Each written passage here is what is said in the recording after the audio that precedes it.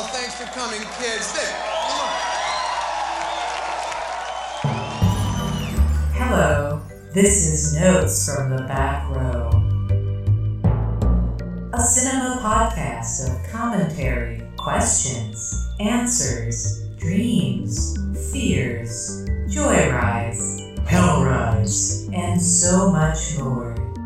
So strap in for a veritable cinematic Coney Island of the mind.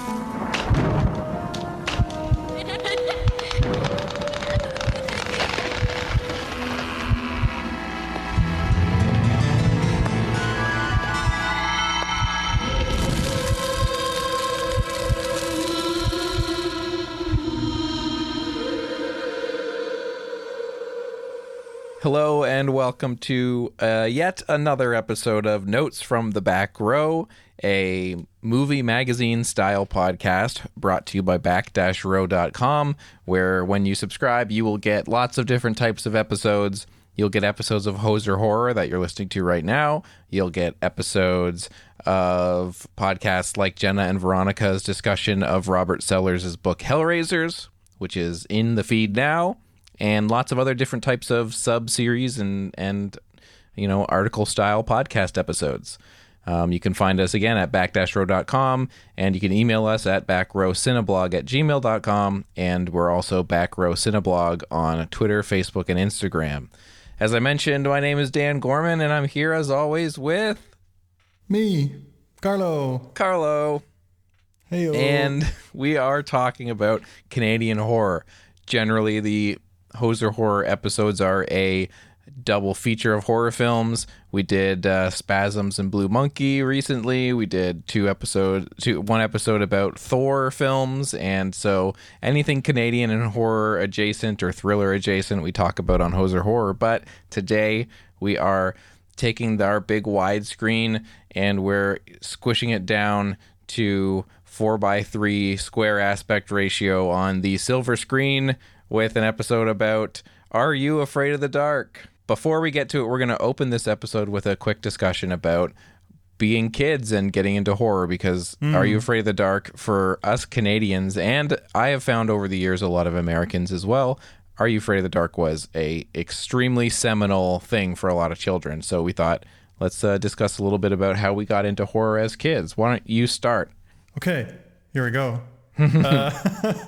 No, I've mentioned before that I used to be kind of like a scaredy cat as a kid, but yeah, like the more I thought about that, I'm like, I don't know if that was really the case, because I was exposed at a really young age to whatever, really. Like, I remember watching RoboCop when it came out, and I'm from 83, and I think that movie's from like 87. Maybe I probably didn't see it as a 4-year-old, but I'm like 100% sure I saw RoboCop 2 when it just came out. And RoboCop 2 is from 90. So I probably saw them shortly after each other. Yeah, RoboCop was 87. So in 90, I was like 7. But I was just watching that shit and my parents didn't really care. I guess they trusted me to like properly compartmentalize that shit. Yeah. So that's good on them, because I was able to do that eventually. But yeah, I don't know why, but I always felt like my history with horror was kind of like late bloomery, and I still kind of feel that way. I think like the first horror movie I ever saw might have been like Child's Play 3. That was the one that left like the biggest impression, like the biggest first impression of any horror movie. I think I saw it at like a friend's birthday party, and we were all like, around that age, like 7, 8-ish, whatever. Way too young to watch that shit, but my friend had parents who were the same way. They also didn't care. And this was also the friend who introduced me to Mortal Kombat, which I became totally obsessed with, and I'm still like a big Mortal Kombat fan. Ever since then, like all that kind of violent shit where I want to say Belgian parents. My parents were Belgian, but his parents, I think that was an Italian family. But yeah, they just didn't care. But anyway, yeah, Child's Play 3, it kind of traumatized me for a little bit. It was a pretty big shock. Like, it's not a great movie and it doesn't hold up.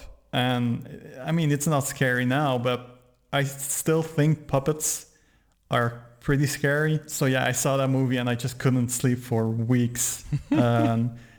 Actually, kind of funny, we were watching that movie. I remember it pretty vividly, and one of my other friends, like during this really tense moment, he gave me like a jump scare by grabbing me, grabbing my back and like going boo, which is a total asshole kid move. But yeah, after that, I quickly became pretty desensitized to all of it. Like, started watching more horror.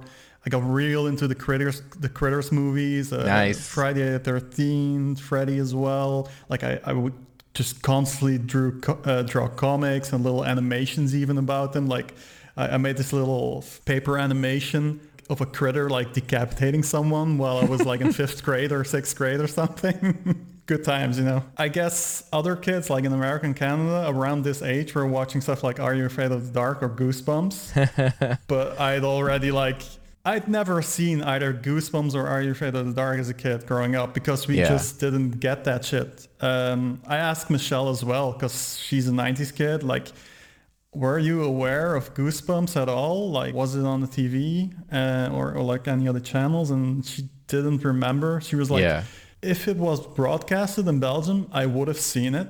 So I'm pretty sure it wasn't.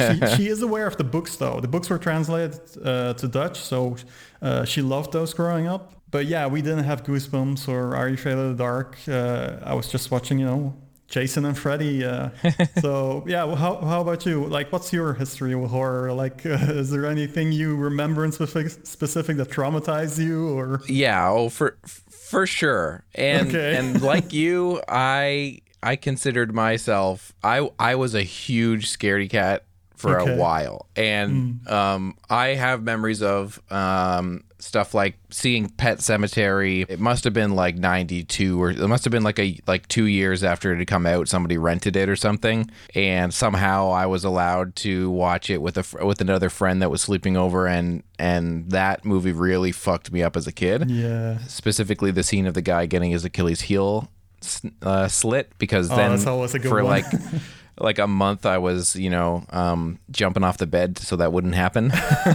Yeah, and then so for a long time I was really scared of stuff. I remember even when Jurassic Park came out, I remember I was just a little bit too young to see it in theaters. So when it came out on VHS, I was a little bit older, and then shortly after that I was finally able to see it, and I still remember the opening where the guy gets pulled into the cage or whatever. Scared the shit out of me. Yeah, that was an intense movie as a kid for me as well. I remember that was the first movie I ever saw in the theater, and I remember leaving a really big impression, like scary shit. Yeah. And so I had a couple movies that really freaked me out, like those. There was a time where I saw Nightmare on Elm Street 3 Dream Warriors somewhere at a friend's house where I was not old enough to see that movie. Isn't that always the way it happens? It's always at a friend's house, like with lax parents. Yeah, all bets are off. Yeah, and so there's a scene in that movie where the faucets come to life and turn into Freddy hands and slit her wrists. And then I went home and we had those faucets. Oh, fuck. And I was like, oh God. Yeah. And but a real turning point for me, I have two movies in my head as a real turning point. One that I think is still an absolute classic that I love, which is Tremors.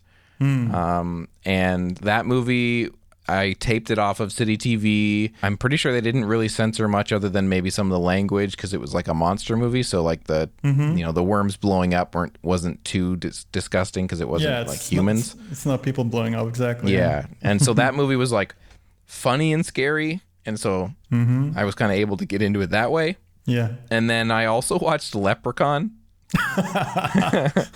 Perfect.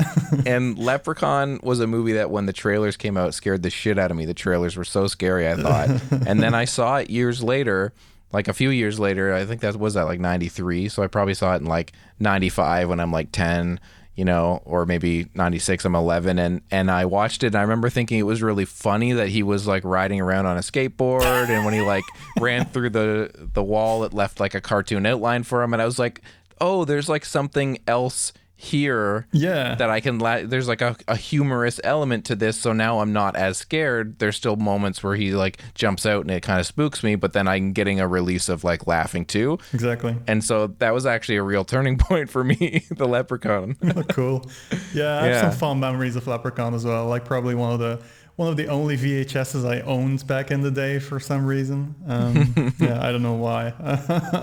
Yeah. And then I would say, Are You Afraid of the Dark? You know, in 1990 when it first started airing, I was probably 5 years old, and I don't think I would say that Are You Afraid of the Dark ever like legitimately scared me, but there was definitely episodes that I thought were creepy, and it was definitely a good gateway for me because it was just scary enough to be entertaining, but not so bad that I was ever like, I never had any thoughts of it like, that's so scary, like I'm doing something bad watching this. It was just like fun.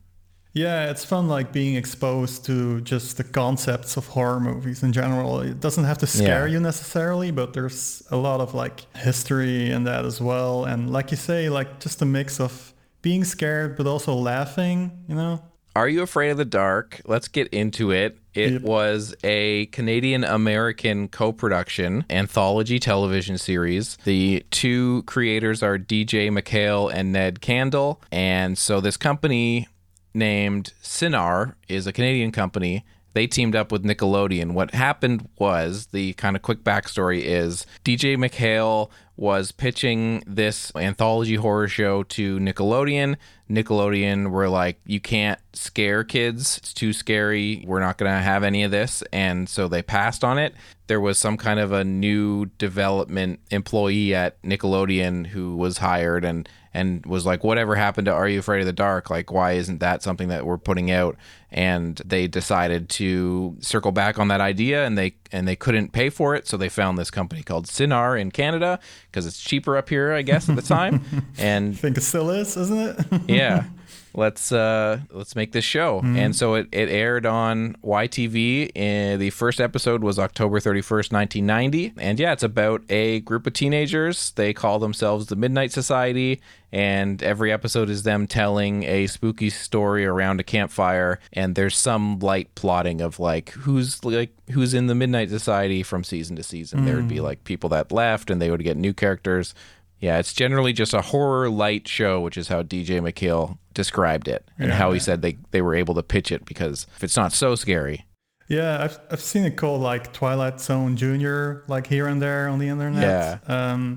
And was that thing that you linked me about like the title cards, a first draft of it, which was very Twilight Zone-y with like a door opening and stuff. And then like a CGI eyeball or something. Yeah, exactly. Yeah, but they did not use that. They used that for the first two episodes, and then they ended the pilot, and they ended up with this incredibly iconic opening scene for the series, which is like very dark blue, sort of tinted night footage of a boat in the water, you know, and there's spooky music, and we get like shots of an attic, and it's all dusty, and there's a little clown doll, and this incredibly moody opening, which for a lot of people, it's like just seeing that, you know, boat and then the music starting, you're like, oh, I know what this show is. Oh yeah. Yeah, watching these episodes was like one of those situations for me where you like flipped a little switch and like a flood of endorphins of nostalgia came back. Like even like at the end of the episode when you get the like upbeat version of the theme song where it's like like I was like, oh hell yeah. Yeah, it kind of sucks that I don't experience it like that because I didn't see it growing up. I can see it though. Like it's a good like title card design, like that whole intro and the music and everything. I can see that like definitely being a thing, like a nostalgia trigger, totally. And the show was also a huge proving ground for a lot of people. So I have a list here of people that got their start or were getting their start around the time of this show. You have episodes with Neve Campbell, Alicia Cuthbert, Ryan Gosling, Jay Baruchel, Hayden Christensen, and I have a whole other list of names here, but there's a ton of Canadian talent that came from early appearances on Are You Afraid of the Dark? One of which we will talk about this episode. We're going to talk about 5 episodes, and then I guess we'll rank them.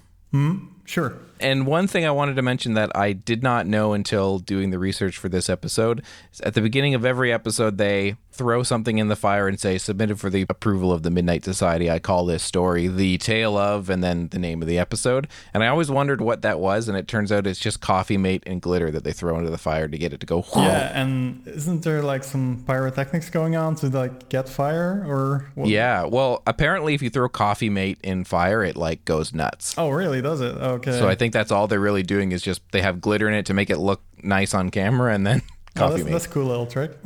So should we get into the episodes? Yeah, let's go. Episode 1 on our list of 5 is actually the second episode of Are You Afraid of the Dark? It is The Tale of Laughing in the Dark. Cigars?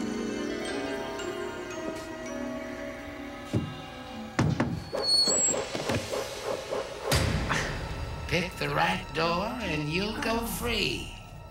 Pick the wrong door and there he'll be.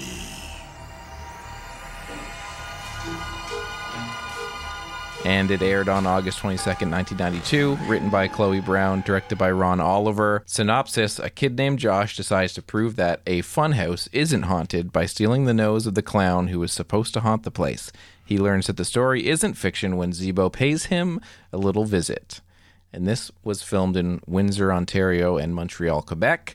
A lot of these episodes are going to be Montreal and Vancouver, and then sometimes some Ontario. So this is a big one. Oh, is it? Okay. This is like, one of the episodes. If somebody says something about Are You Afraid of the Dark? They're talking about Zeebo. Someone's going to be like, yo, Zeebo. Yo, Zeebo. Yo. He knows what's up. Yeah. Okay. Good to know. Yeah, this is like super, super iconic. How do you feel about it? Listen. Okay. I'm listening. I am a sucker for this garbage. I thought it was fun. I think this is a fun little episode. Okay. I like the little fun house that they go in. I like That's fun. That's some killer clown shit. Yeah. Yeah, and I think that the stuff where he's in the house alone and he thinks Zeebo's coming to get him, I think is pretty fun, pretty entertaining. Yeah, it's a little bit goofy. Yeah. I just jumped into these like head first without even looking anything up, and I was only vaguely aware of like the whole concept of Are You Afraid of the Dark? And I was like, oh, this is like an anthology series. I'm like, oh, maybe like Tales from the Crypt or whatever. Yeah. And I go into it and I'm like, oh, no, this is some kid shit. Okay, fine. I need to like re-jog my expectations here a little bit. Like, this is for children. Oh yeah, absolutely. Like there's never a real threat of like murder going down or anything. Or no. And I mean, just from the soundtracks as well, like reminding me a little of like Banjo-Kazooie, that N64 game, like some real 90s whimsical ass shit, Yeah. But yeah, with my like expectations in check, look, I don't love clowns necessarily. I don't think clowns are scary. I think they're goofy. So that part works for me. Like Killer Clowns from Outer Space, I fucking love that movie. Because they're silly. Yeah, because they're silly and they do like, I mean, Kyoto Brothers, they're legends. So obviously that movie's amazing. Or that one movie, Out of the Dark, because it's a serious movie and it's kind of like a sleazy, almost slightly erotic, thrillery vibe to it. And there's also like a clown. Which is a weird contrast, but that works for me. But yeah, I wasn't too nuts about this episode. Not high on your list? No, not necessarily high. There's some other ones I did enjoy. This one, I'd say near the bottom of these 5 for me at least. Okay. This episode, I would say, introduces something that comes around a lot. Maybe not so much on these episodes, but I've seen a number of episodes of the show that kind of have the structure of, this kid has to prove that he's not scared by doing something or going somewhere, and then this sort of haunted horror story comes true for this character. Like there's an episode that we were gonna do for the show called The Tale of the Midnight Ride, and that was about like a kid has to go to this bridge in the middle of nowhere because that's where the Headless Horseman was, and then and then all of a sudden the Headless Horseman's here, but he's just a dude with a pumpkin in his hand. And there's a lot of that in the show, and there's also a lot of episodes where you don't get a lot of downer endings, and you don't get a lot of endings where something scary happens right at the end. There's a lot of everything's okay in the end of the show. Yeah, exactly. Like some episodes near the end, I was like, "Ooh, I wish they just end it now, like just before it becomes good again." But they never do. There's always like, "Oh, everything's back to normal and everything's good," and I'm like, "Yeah, well, this gets horror, so whatever, it's fine." Like, I'm not the target audience anymore for this movie. I basically missed the boat for Are You Afraid of the Dark? But it's still interesting going back to this, giving it a place, like getting acquainted at least a little bit, especially like in the canon of Canadian horror, you know? Yeah, and I've always found it interesting that I grew up thinking like this was just us in Canada, even though I knew that it was partially a Nickelodeon related thing. They showed it on Nickelodeon a lot, but in my mind, whenever I heard somebody from America being like, "I love that show," I was like, "Oh yeah, it's not just Canada." I guess it was a big export as well for Nickelodeon. But it is an export though. Like, it's definitely Canadian made. The filming locations and, you know, it's an insanely Canadian vibe. Oh, okay. Because I know, isn't Goosebumps like a co-production as well? I think it might be as well. I think it also might be Cinar, the company. I'll have to check. Yeah, because I know like a lot of Canadian directors worked on Goosebumps. Like just, what's he called? Ron Oliver, the director of... apparently Prom Night 3, which I haven't seen yet, did a bunch of Goosebumps, did a bunch of this, like a couple that I don't remember if he did this one, Laughing in the Dark, but he did a couple of the others we'll talk about. Yeah, he did Laughing in the Dark. Oh, okay, yeah, there you go. Like right off the bat, it's him, another Canadian. I think he did 3 of the 5. Yeah, I know 2 for sure, but I wasn't sure about this one though. Next episode, The Tale of the Midnight Madness. Submitted for the approval of the Midnight Society. I call this story The Tale of the Midnight Madness. Everybody's a critic. Let's go. This place is depressing. I gotta clean the house first. $6? That's it? 1 popcorn, 2 sodas. Pete bought the second soda. Friday's supposed to be a good night. $6 is a good night. Well, this job's getting tough. Had to pick up 2 of these things tonight.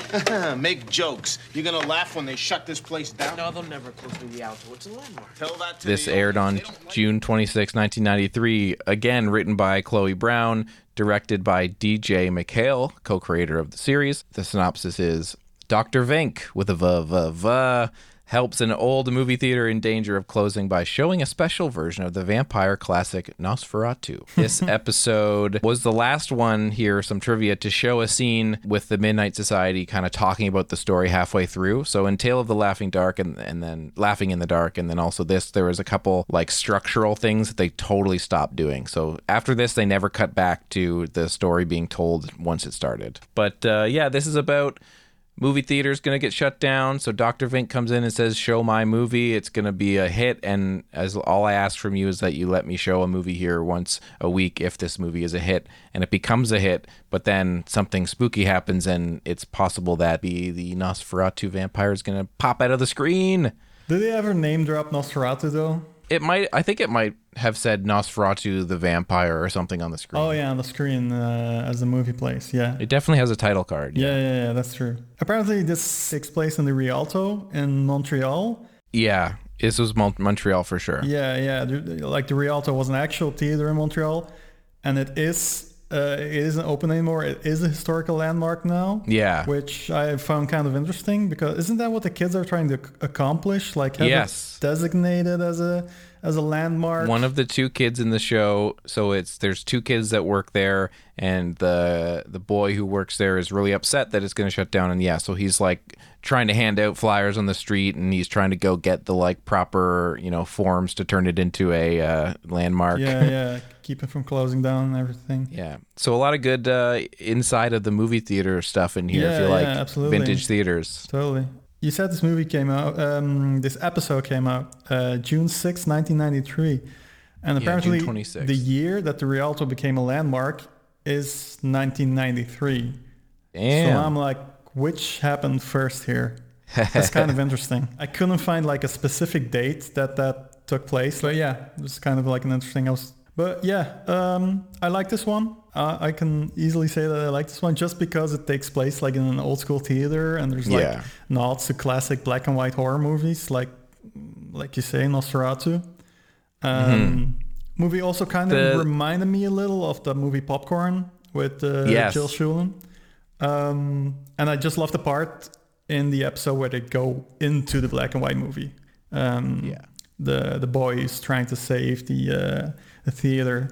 That was really cool. I wasn't expecting like effects like that. Like based on Laughing in the Dark. Totally. That's a bit more of a just like there's no special effects. Yeah, there's a little bit of visual trickery in this one, which was really, really cool. Especially for like a TV show for kids, you know.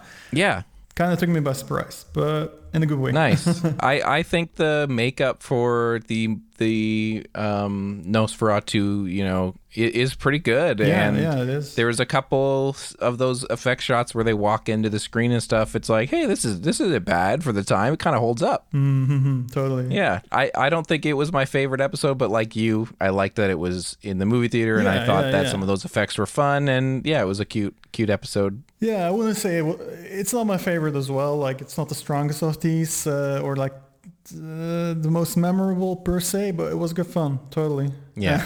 And it kind of made me laugh. Like this, the director, what's he called? Vink. When he comes out, I think I saw him in the previous episode as well, Laughing in the Dark. I think he plays a Carney in there. Yeah, he does. Yeah. Okay. I thought I recognized him.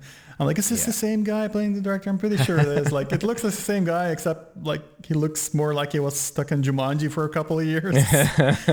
So yeah, that was the first time he was in the show Laughing in the Dark, and then he was in this episode as Dr. Vink, and Dr. Vink became a bit of a reoccurring character. I think he appeared on another episode or two with his little my name's Dr. Vink with a v. That's like a little thing that he says, I think, in a couple episodes. Okay. Yeah, he was having it up real bad, but for sure I'm always into that. So solid ep. Yeah, totally.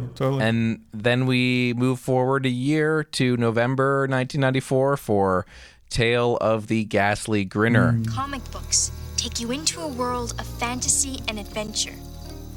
But is it a place that comes from somebody's imagination or somebody's experience? Submitted for the approval of the Midnight Society, I call this story The Tale of the Ghastly Grinner. Directed by Ron Oliver and written by Ron Oliver, a young comic book fan/artist unleashes a villain from a rare comic book who turns people into laughing zombies. So this is about a boy who is an artist, and he's dying to get into the business. He's got all these rejection letters, and he gets a mysterious letter, and it calls him to a comic book shop where the woman working there tells him that his work reminds her of this classic artist who wrote a book called The Ghastly Grinner, but it was too freaky or too funny, scary, and it turned people into giggling zombies, and blue goo shoots out of their mouth when they laugh. And so he has to kind of rewrite the book and finish the tale so he can, end the reign of the Ghastly Grinner. What did you think of this one? So we're back to clowns basically with this one. Jester. Jester type. I'm not into it. I'm not into the clown shit with Are You Afraid of the Dark? I'm sorry, man. I don't want to step on any. Yeah. Hey, no. I think the fun thing about this episode is we have nostalgia here with me. Like, I had fun with them all to some degree, but now I want to know, what is it like to just watch this? Yeah, I mean, I just don't want to be like a negative guy and just hate on clowns and dunk on clowns because, like I said before, I love killer clowns from outer space. So it's not necessarily the clown aspect that bothers me, but I don't think it works in this one, like in the way that Laughing in the Dark didn't really do it for me. I think they're also, this one and Laughing in the Dark are a bit too kid targeted, too goofy. Yeah, maybe a little, which makes it even more childish. And I'm already lowering my bar of okay, I'm going into kid shit, so I can't expect proper scares or anything, or even proper mood setting. But some of them do manage that, but not these ones that are just about clowns basically. I'm nope, not scary, not fun, fuck off clowns. Yeah. Yeah, some people thought this was scary. This one's on a lot of the lists on the internet as like one of the top, episodes, and I think it must have something to do with the like laughing and the goo, dripping out of people's mouths because people find that freaky, or maybe the clown connection. I didn't even really think of him as a clown until you said it. Like, I guess he's a jester, so it makes sense. But I mean, if you think drool is scary, like. Yeah, I wake up every morning next to someone drooling, so it's not that scary anymore. Maybe I'm just desensitized. Yeah. I can say this shit because Michelle doesn't listen to the podcast. So. Nice. There's some references here in the show. There's a comic book that gets a hole burned into it, and there's ads in the comic book for Are You Afraid of the Dark and Ren and Stimpy. There's a lot of... I kind of enjoyed this one, much like the last episode, for taking place in... movie theater. I kind of enjoyed seeing the comic book shop with all the like fake comics and the real comics in the background and stuff. I thought that was kind of fun.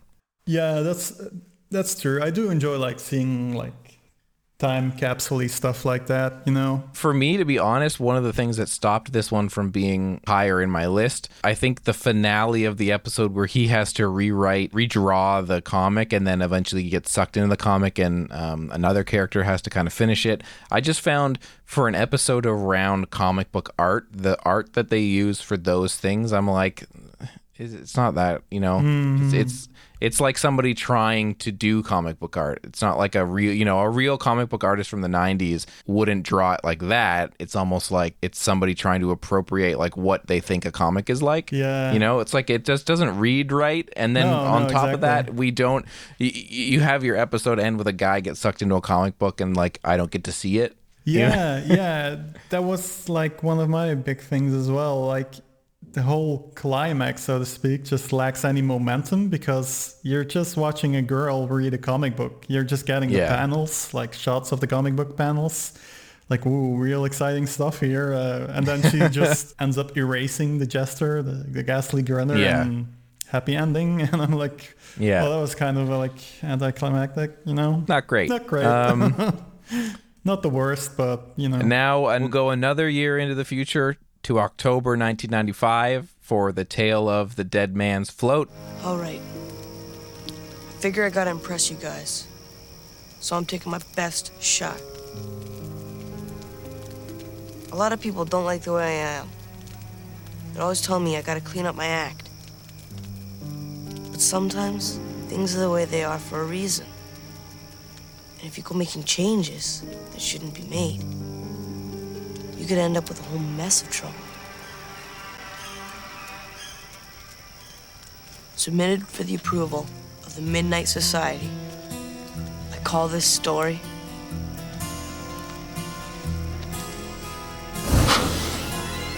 The Tale of the Dead Man's Float.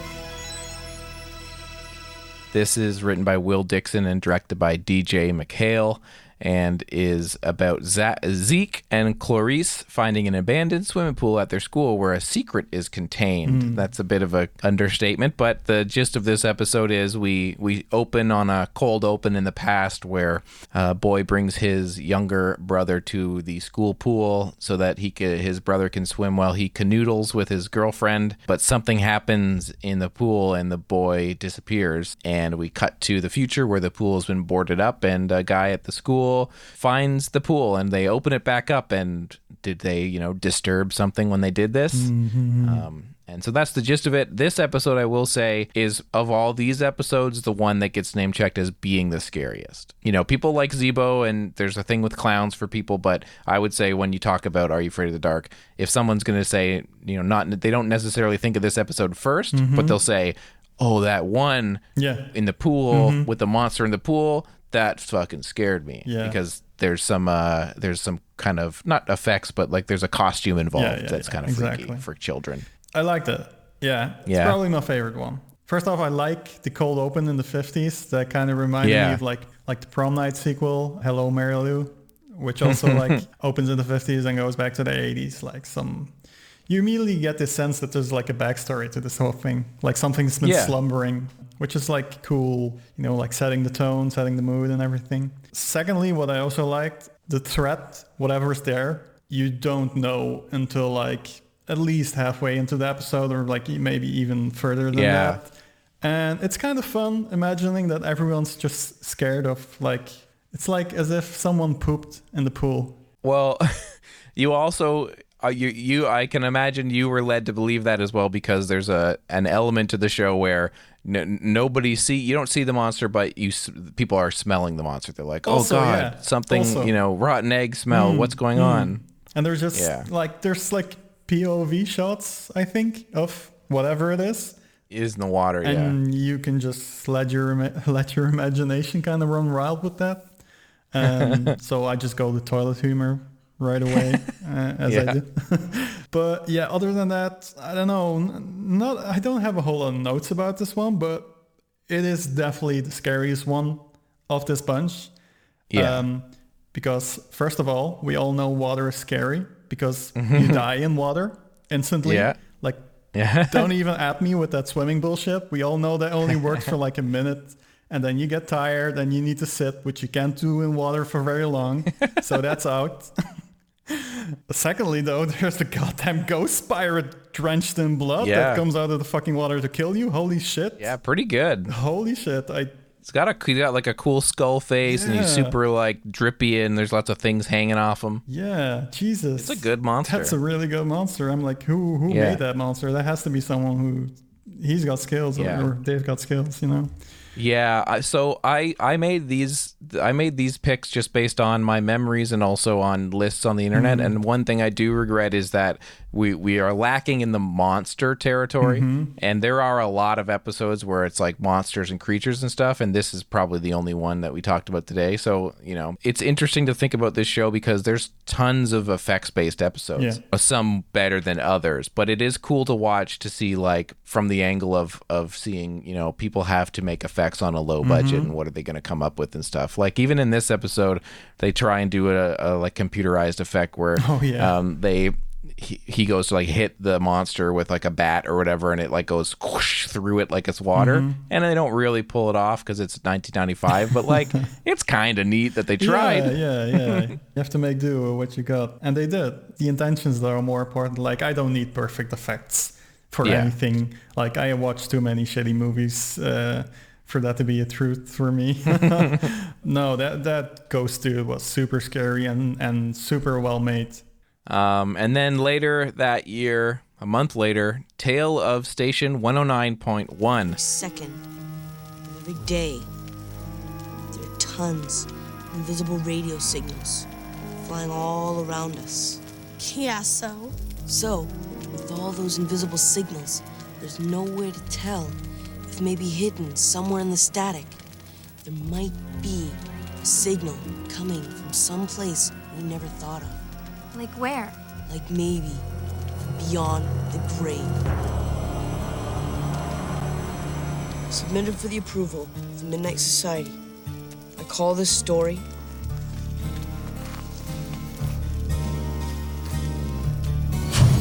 The Tale of Station 109.1. Written by Scott Peters and directed by Ron Oliver. A youth obsessed with death discovers a radio station which takes its listeners to the afterlife. This episode I added on the list just because it has Ryan Gosling in it and Gilbert Gottfried. And the gist of this is it's almost a riff on Beetlejuice in some regards. So is Gilbert Gottfried Beetlejuice in this? I guess, like in the sense that it's riffing on this idea that if you die, you go to like a waiting room, you're like waiting to get into the other side, and you're taking a note, you're taking a number to wait, that kind of thing. But then where it deviates, it would be like the gist of this is somebody gets lost along the way and is confused for our main young man. So what you're saying is that Ryan Gosling is Beetlejuice. Okay, cool. Well, I guess Gilbert Gottfried would be Beetlejuice in this regard. He just doesn't like to go out. He has a desk job and he prefers that. Yeah, it's basically about this boy. He kind of is obsessed with dying and death, and it almost opens in a weird like Harold and Maude style like fake funeral thing. His brother Ryan Gosling decides it would be fun to lock him up in a hearse. And that's where he discovers this station 109.1, which calls people who have been lost along the way to complete their journey to the afterlife. And then he gets confused as to be somebody dead, and Gilbert Gottfried's trying to get him to the other side. Yeah. So I guess the biggest thing here is the fact that Ryan Gosling is in it as a kid. Yep. The weirdest thing about that to me was the fact that Ryan Gosling's voice as a child sounds way lower than he does these days. So like, does he have Benjamin Button syndrome, but it only affects his voice? So his voice is just going back to a baby. Like he'll soon just be screaming in his crib. No, that was a little bit weird, but yeah, kind of cool seeing him so young in this. I know he was like in Mickey Mouse Club and everything, but he's a Canadian, so he should show up in Canadian kid shows as well, you know? Yeah, and that's I really picked this one just because I wanted to make sure that we had something with some example of before they were famous kind of thing. Yeah. I think it's a fun little episode. I think Gilbert Gottfried's really funny in it. Yeah. Agreed. I probably wouldn't put it at the top of my list, but I do think it's a pretty entertaining little episode. Yeah. Also not my favorite one, but like you say, a pretty solid episode. It has some fun concepts. This one's not necessarily scary, like in a holy shit, there's a ghost pirate gonna kill me scary, but it has this kind of mystery about, like, in a way that like an abandoned radio station is creepy, like that kind of concept, you know, like finding transmissions that shouldn't be there anymore. You know, like this ephemeral, ghostly quality that I'm into. That was cool. And like you say, Gilbert Gottfried, I'm sure he has fans and people who hate him, which I totally understand. I'm not sure why I like him, but I always get a kick out of him showing up, even though he's just like this shouty geek and that's all he really does. I just call it the Eddie Deason phenomenon. I like Eddie Deason for the same reason I like Gilbert Gottfried. Also I'm like a really big fan of Problem Child 2. Like I grew up with that movie. That's probably like my most rented movie as a child. And he has some good scenes in that too. And he also has some lines in this that definitely made me chuckle. Yeah, you want me to put, I'll put one in that you had requested to put in. Put that in for sure. I'll put that in right now. Sweet. Roy, you got the wrong guy. Boy, if I had a dime for every time somebody tried to weasel out of death, it would actually do me no good at all, because I'm dead. What do I need money for? What am I going to do? I'm dead. What am I going to do? Buy gum? But you're making a mistake. Yeah, that was funny. But yeah, solid episode. And of course, there's a happy end. The happy end, like the very, very end of it, is kind of the kid just learning that he shouldn't be a shithead and put bugs in a bottle to die. Yeah. Which, okay, that's a solid message. That's a good lesson. That's a good happy ending message, other than, we got away doing a bad thing, you know? Totally, yeah. I like sometimes in these anthology shows there's lessons to be learned and stuff, and that's definitely true on Are You Afraid of the Dark, but less so. And I did like that this one has that ending where he lets the thing that he, you know, the little fly or bug that he put in there to die so he could watch it die. He's like, I'm not going to do this fucked up thing anymore. Yeah. I want to go to heaven. You know, even though that concept of heaven and hell is bullshit, but you know, just be a good person. Just there's no reason to make other living things feel shit. That's a great message. Yeah, totally. And I also like that the afterlife bracelets that you get are slap bracelets. Yeah, that's kind of cool. That's pretty sweet. Again, super 90s. Yeah, hella 90s. Totally. Okay, so that's our 5 episodes. You liked Dead Man's Float the most? Yeah, Dead Man's Float. That's number 1 for me. Totally. I think I'll say the same. Okay, cool. And then what would be your number 2? It's either Tale of Midnight Madness or Tale of Station 109.1. Yeah. I think I'll say 2 is Tale of Midnight Madness. Okay, I'm gonna go with Station 109.1. Okay. Just because Gilbert Gottfried is in it, I guess. What's your number 3? Well, 3 has to be Midnight Madness, because... Okay. Yeah, then I'll say 3, Laughing in the Dark. Okay. What else? And then I guess for me that would be 4, Station 109, and then 5, Ghastly Grinner. What's your 4? Think that does that leave your 4 to be either Ghastly Grinner or Laughing in the Dark? I think I'm also going to put Ghastly Grinner at the bottom, and so that means Laughing in the Dark gets second last, or fourth best. Yeah, however you want to look at it. I mean, I've seen 5 episodes of this entire show. I'm sure there's like worse episodes than these 5. So these are the 5 best that you've seen. Exactly. Yeah. Yeah. I mean, I think it's weird to put Ghastly Grinner at the bottom because some people really like it. I feel like, but out of these, I think my nostalgia for Laughing in the Dark, I almost wanted just to put it at number one. But, you know, in terms of my trying to make it like, what do I think the best? Tale of the Dead Man's Float. I mean, it's not a perfect episode, but of these five, I liked it the most. Yeah, it's really good. And there's an ambition to the flashback and stuff, and the monster is really cool. Yeah. I mean, honestly, just for that monster. Like, that was such a holy shit moment that the others didn't have for me as an adult watching Are You Afraid of the Dark without any nostalgia. So I think that says something. If you are listening to this and you'd like to let us know what you think are your favorite Are You Afraid of the Dark episodes, or episodes that you wished we had covered, because I had a lot of anxiety about, I picked the wrong ones. Email us at backrowcineblog@gmail.com or tweet us at backrowcineblog on Twitter or Facebook and Instagram, backrowcineblog as well. You could even message me on Twitter at YCKMD_. I'm also YCKMD_ on Letterboxd. And Carlo is Carlo Goes Boom. Yep, on Twitter and Letterboxd. Exactly. All that's left is from these 5 episodes, do you think Are You Afraid of the Dark is an essential viewing for people interested in Canadian spookiness? Well, yeah. I mean, I'm not going to say you have to watch the entire show. I'm not going to do that. But I think if you have nostalgia, it's the kind of thing you can put on and just not necessarily pay attention to the entire way, just as like this background cozy thing for Halloween, you know? As a thing that exists, Are You Afraid of the Dark, because it's so Canadian and so ingrained in kids growing up in the 90s and everything, it's essential. No question about it. And if you've never seen it, go check out just Google best episodes of Are You Afraid of the Dark, and you'll see a bunch of lists with pictures and stuff, and just be like, this looks neat. Maybe I'll try that one and see if you like it. Apparently, you can just watch some episodes on archive.org. So check that out too. Totally. Awesome. Otherwise, keep your eyes and ears on the Back Row RSS feed for notes from the Back Row. Go to back-row.com. You can find all of our episodes there in the side menu. If you click there and click on podcast, you get our little landing page. But otherwise, we'll see you next time on Hoser Horror / Notes from the Back Row. Goodbye. Bye-bye. Hey.